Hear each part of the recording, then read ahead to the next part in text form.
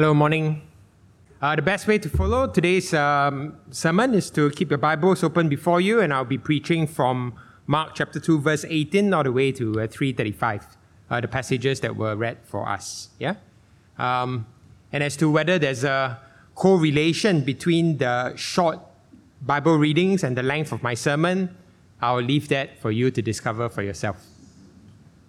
Religion is popular, isn't it? Well, at least for us here in our nation, Singapore, religion is popular or is still popular. We recognize that religion is a prominent feature of life among our citizens. That's why we say in our pledge, we, the citizens of Singapore, pledge ourselves as one united people, regardless of race, language, or religion. You see, I don't know why, it's an automatic reflex. The minute I say the pledge, my arm just comes up like that. No? Yeah. And even though the Singapore Census of Population 2020 on religion shows the percentage of those who subscribe to one form of religion or another to have fallen from 83% to 80% compared to 2010, so there's a drop of 3 percentage points. But the title of the study still aptly states, over the last 10 years, Singapore continued to be religiously diverse.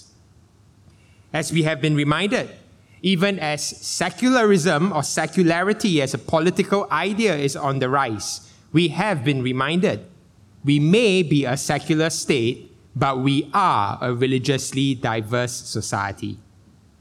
And here in Singapore, the 6 officially recognized religions, what are they? Buddhism, Taoism, which includes traditional Chinese beliefs, Christianity, Islam, Hinduism, and all the other 3,995 religions are lumped under the last one, which is called other religions. Okay? So these are the 6 major religions, officially recognized religions here in Singapore. And together they testify to us indeed being a thriving, religiously diverse society. So religion is popular. There's no doubt about it. But a deeper question might be, why is religion so popular? What is so attractive about religion and religiosity that draws us to it? Well, I think one undeniable aspect of religion that makes it so popular is that religion seems to put us in some form of connection with the higher being, with the divine itself.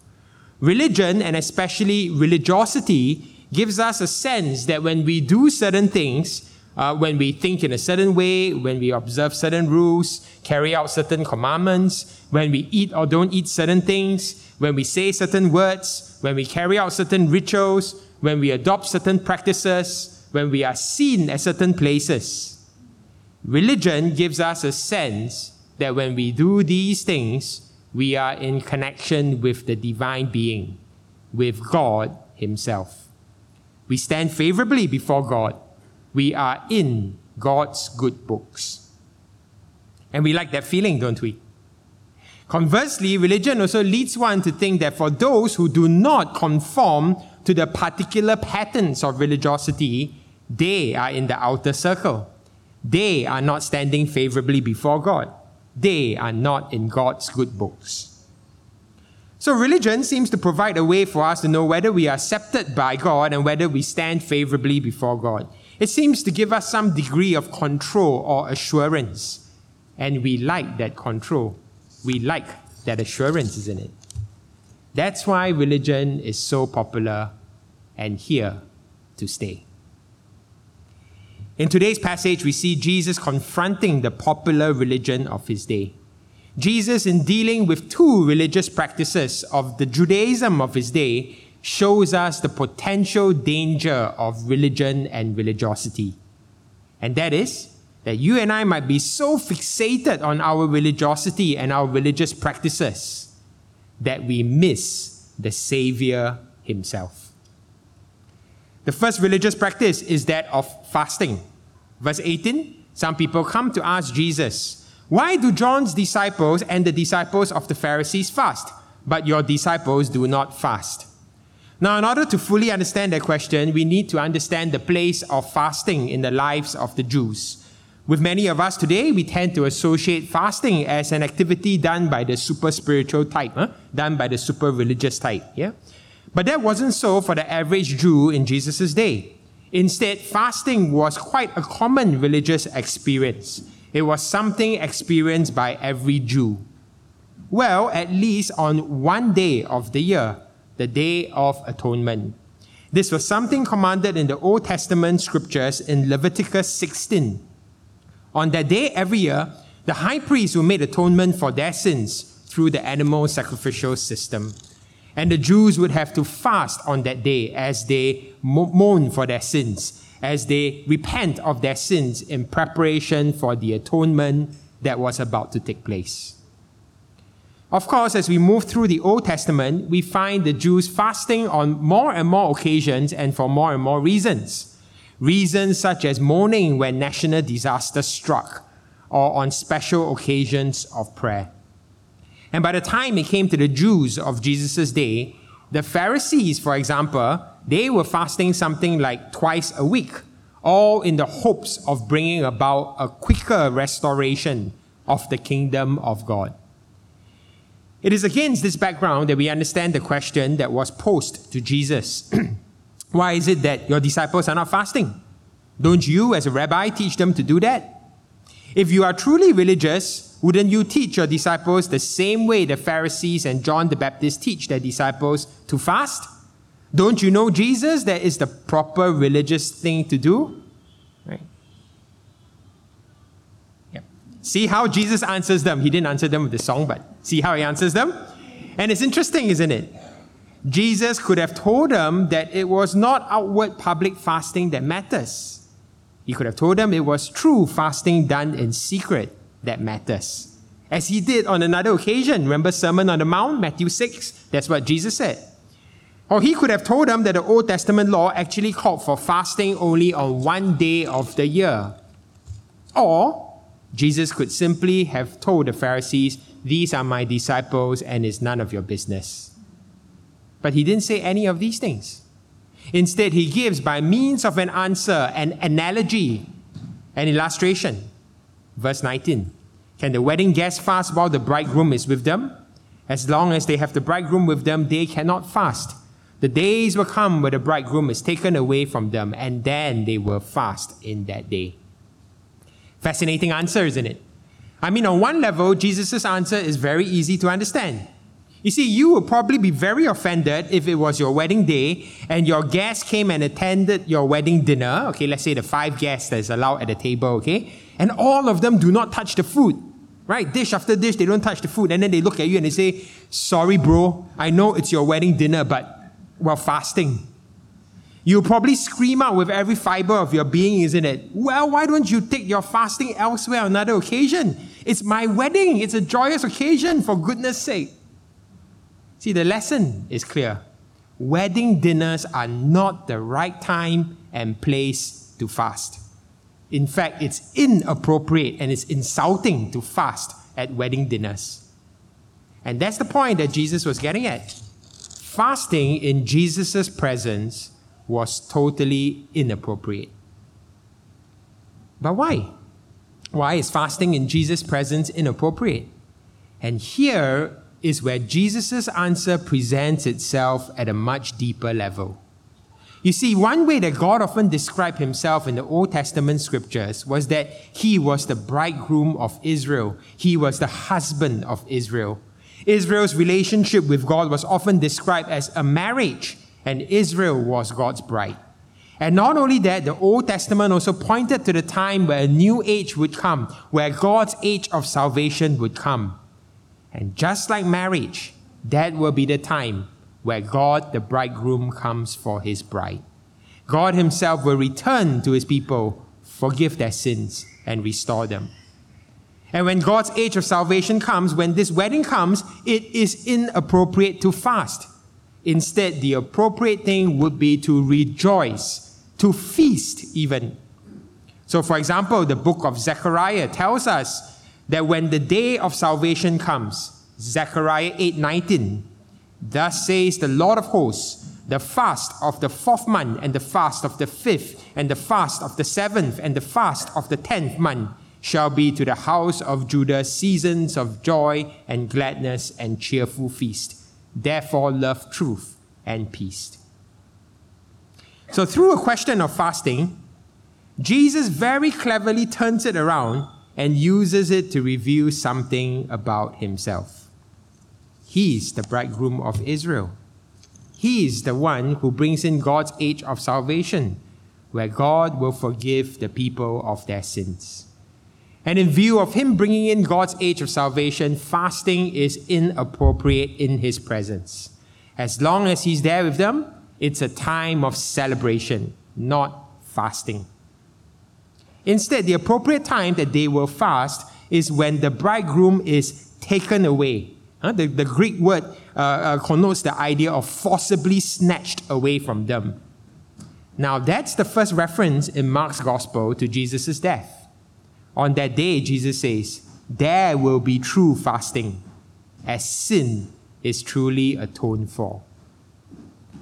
Jesus follows up in verses 21 to 22 to talk more about this age of God's salvation by mentioning 2 analogies. And in both analogies, the lesson is clear, isn't it? Right?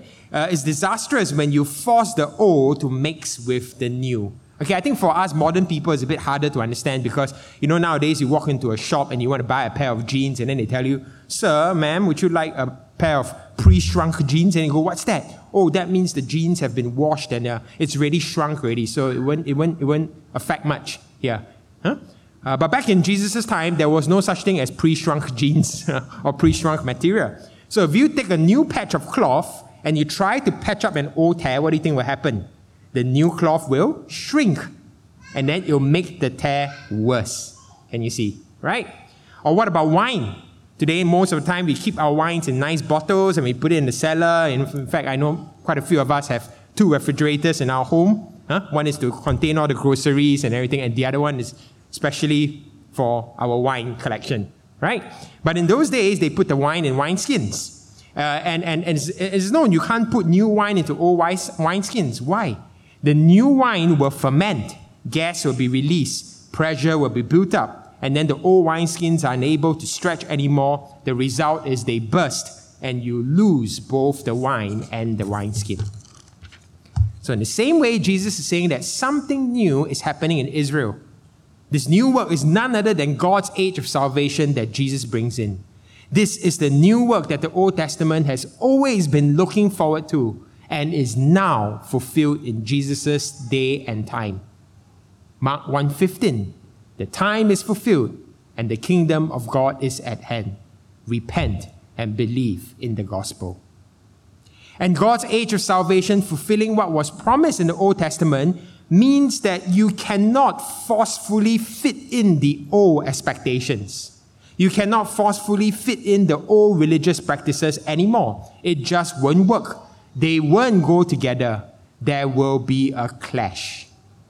That's the point Jesus makes here. He is the one who has brought in God's age of salvation. And to forcefully get Jesus to stick to the old religious practices as the Jews understood them then would be to miss the entire point.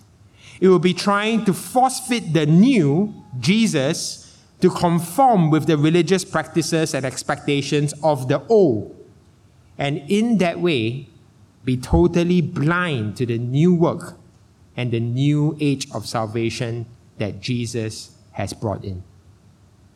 Ultimately, it would be to show that they don't know who Jesus is. With that in mind, we move on to the next 2 sections from verse 23 all the way to 3:6. Where the same idea of Jesus confronting religiosity comes out. We see 2 encounters Jesus has with the Pharisees, both regarding the Sabbath, and specifically what can be done on the Sabbath. And in both encounters, we see the sad truth again that because Jesus is not seen to be conforming to the religious patterns of his day, he is dismissed by the Pharisees. So in the first section, we see Jesus' disciples plucking grain as they were going through the grain fields. Maybe they were just a bit playful as they walked through. They were just, Some of us, especially parents, will go, I understand what it means, because I have kids who can't seem to keep their hands to themselves. Everywhere they go, they like to touch things and things like that. So maybe the disciples were a bit like this, as they walked through the grain fields, they also wanted to pluck some grains. And then the Pharisees go, your disciples are doing something which is not lawful on the Sabbath. They were accusing the disciples and Jesus indirectly for reaping or harvesting on the Sabbath. And in that sense, breaking the Sabbath law. Which, for example, in Exodus 34:21, it is said, 6 days you shall work, but on the seventh day you shall rest. In plowing time and in harvest you shall rest. You see what's happening here? The Pharisees are interpreting the plucking of a few grains as harvesting activity that was done on a Sabbath. Wow! What a strict and legalistic interpretation, isn't it? But once again, notice how Jesus answered them. He could have, as any lawyer in our midst would do, and here I'm looking at one of them. Yep. He could have fought against their over-legalistic interpretation, right? He could have said, come on, guys, cut me some slack. Don't make a mountain out of a molehill. These guys are not harvesting. What kind of interpretation do you have? But Jesus didn't. Instead, he turns around and relates to an incident in the Old Testament. The incident is recorded for us in 1 Samuel 21. In that chapter, out of desperation and hunger, while he was running away from King Saul, King David ate some of the consecrated bread in the temple. It's not meant for him to eat, okay? It's only meant for the priest to eat. But yet, Jesus' point is that Scripture never condemned King David for his action. It's as if Jesus was saying to the Pharisees, have you guys not read that incident in your Scriptures? If Scripture did not condemn David for his actions, why is it you are condemning my disciples? And then he goes on to say, the Sabbath was made for man, not man for the Sabbath. Now, in saying this, Jesus reaffirms what has always been the main principle of the Old Testament Sabbath law. It was never given by God to be a burden. It was given to be a blessing. It was meant to serve us, not to make slaves out of us. In Genesis, Exodus, Deuteronomy, whenever the Sabbath or Sabbath law is mentioned, it was mentioned always in the context of the Sabbath being there to serve the Israelites, to remind them of the most important thing, to remind them of rest and relationship with the Lord God, their Redeemer. It was there to give them a foretaste of the heavenly rest, which all of us are invited to. That's what the Sabbath is for. But look what the Pharisees had turned the Sabbath into. They had totally enslaved themselves and others to their man-made religiosity and religious practices concerning the Sabbath. Now, Jesus could have stopped there in his answer. In one sense, he had already exposed and probably embarrassed the Pharisees enough, but he didn't. He went on to say something that must have shocked the Pharisees and enraged them further. Verse 28, so the Son of Man is Lord, even of the Sabbath. Jesus is claiming that he is the Lord of the Sabbath. That's what the Sabbath was there for. It is for him, the Son of Man. Meaning the Sabbath is kept for him. Meaning it's Jesus who grants the eternal rest associated with the Sabbath. What a thing to say, isn't it? No one says that. After all, the Sabbath is kept only for God. It's kept unto the Lord, Yahweh. And here, by saying he is Lord of the Sabbath, Jesus is implying the Sabbath is kept for him. Who does he think he is? Does he think he's God? And the answer which Jesus is driving his listeners towards is yes. Like the wedding analogy, Jesus turns the occasion into something that points to his identity. By using the title Son of Man in reference to himself, and by linking that title more and more to things that only God can do, or linking it to identities that only God can assume, Jesus points in a veiled way to his identity. That he is God, that he carries authority equivalent to none other than God himself, Yahweh himself. With this statement, Mark brings us into the next section. It's the same issue on the Sabbath. The question of whether Jesus would heal on the Sabbath and in that way do work and break the Sabbath law. Or would he wait till the next day according to what the Pharisees had said should be done? I mean, surely this man's deformed and withered hand could wait one more day? After all, what could be more important than keeping the Sabbath? All eyes are on Jesus as he calls the man to step forward in the public sight of all present in the synagogue. But this time round, it's Jesus who questions the Pharisees first. Is it lawful on the Sabbath to do good or to do harm, to save life or to kill? Verse 4. Now, this was a brilliant question. It's a question in which the Pharisees knew the right answer, but couldn't say that answer. Those who wanted to trap Jesus ended up being trapped instead. Right? Maybe it's like the question that Jesus asked the Pharisees is a bit like one of those questions that one day your boss suddenly pulls you aside to ask you, hey, so tell me, what kind of boss am I? On one hand, it's a straightforward answer, isn't it? You are a terrible boss. You are unreasonable. You are a workaholic. You are a slave driver. It's so obvious. But on the other hand, you cannot say this kind of answers you cannot say, right? Because if you said it might jeopardize your work life. Yeah, so it's a little bit like this. On the one hand, the answer to Jesus' question was simple and clear.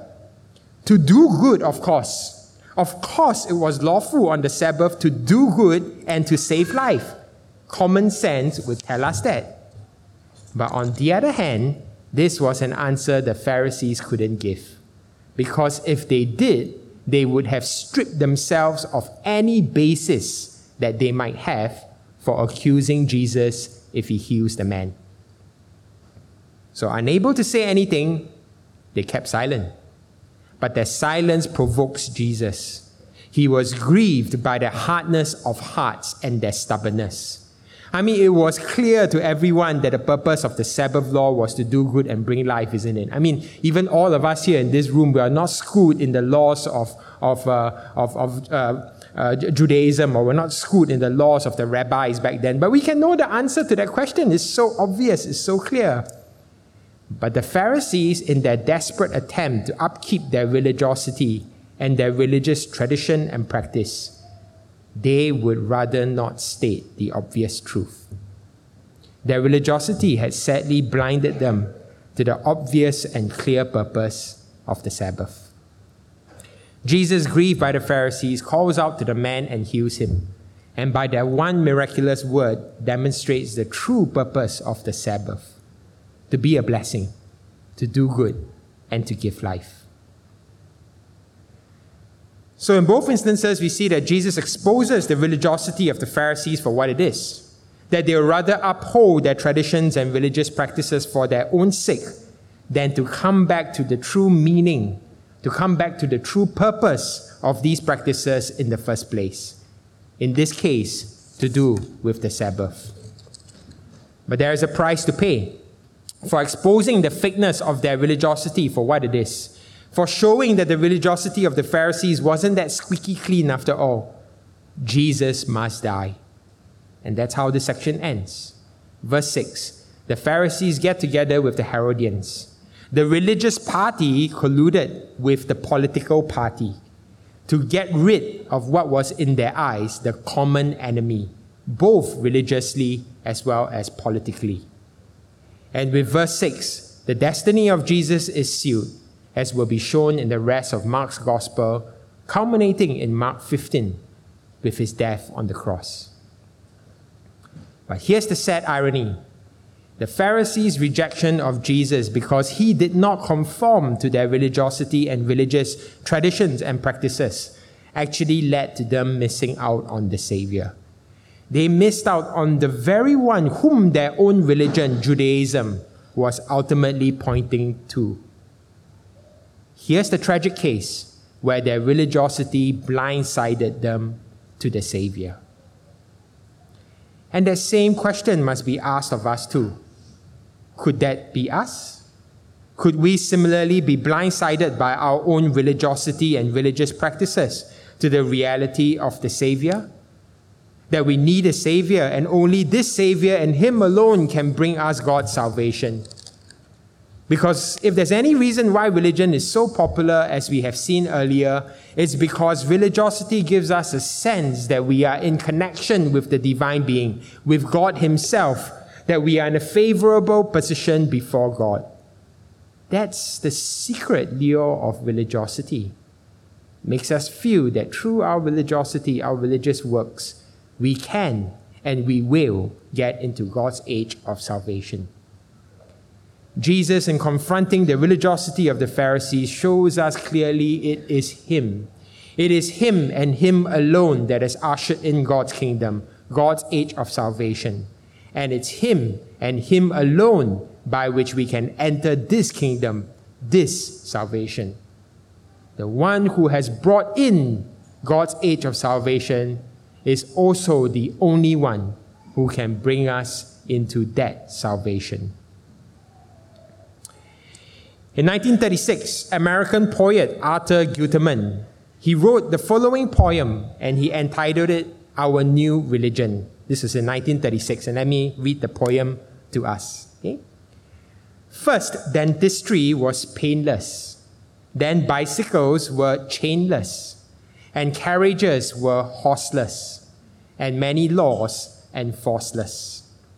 Next, cookery was fireless. Telegraphy was wireless. Cigars were nicotineless, and coffee caffeineless. Soon oranges were seedless. The putting green was weedless. The college boy hatless. The proper diet fatless. Now motor roads are dustless. The latest steel is rustless. Our tennis courts are saltless. Our new religions, godless. Delightful little poem, isn't it? But think deeper and you realize there's truth in the poem. Our new religions are godless. Our religiosity and its associated traditions and practices may seem to have so much of God in sight. It seems as if when we are religious, when we are thinking a certain way, observing certain rules, carrying out certain commands, eating or not eating certain things, saying certain words, carrying out certain rituals, adopting certain postures, seen at certain places, it seems as if when we are doing these things, there is so much of God inside. But the scary truth may be that the poem is right. There is no God in our religiosity. There is only us. And just in case that we think that this applies to only other religions and not us as Christians, I plead with us, brothers and sisters, to think again. We too can be prone to this. We can be prone to a religiosity that is imbued with a strong Christian flavor, a religiosity concerning Christian things. We may be attending church services and Bible studies, busying ourselves in different ministries, saying the right creeds and prayers, appearing in the right camps and conventions, having the right experiences. But in the midst of doing all this, our focus could be wrong. And like other forms of religiosity, we could be falling into the same danger, doing these things to feel religious, to feel good, to feel connected to God, to feel that we are in His favor, His good books. And if that is so, then we too can be so caught up in our Christian religiosity that we miss out on the Savior. Sure, we won't deny the Savior.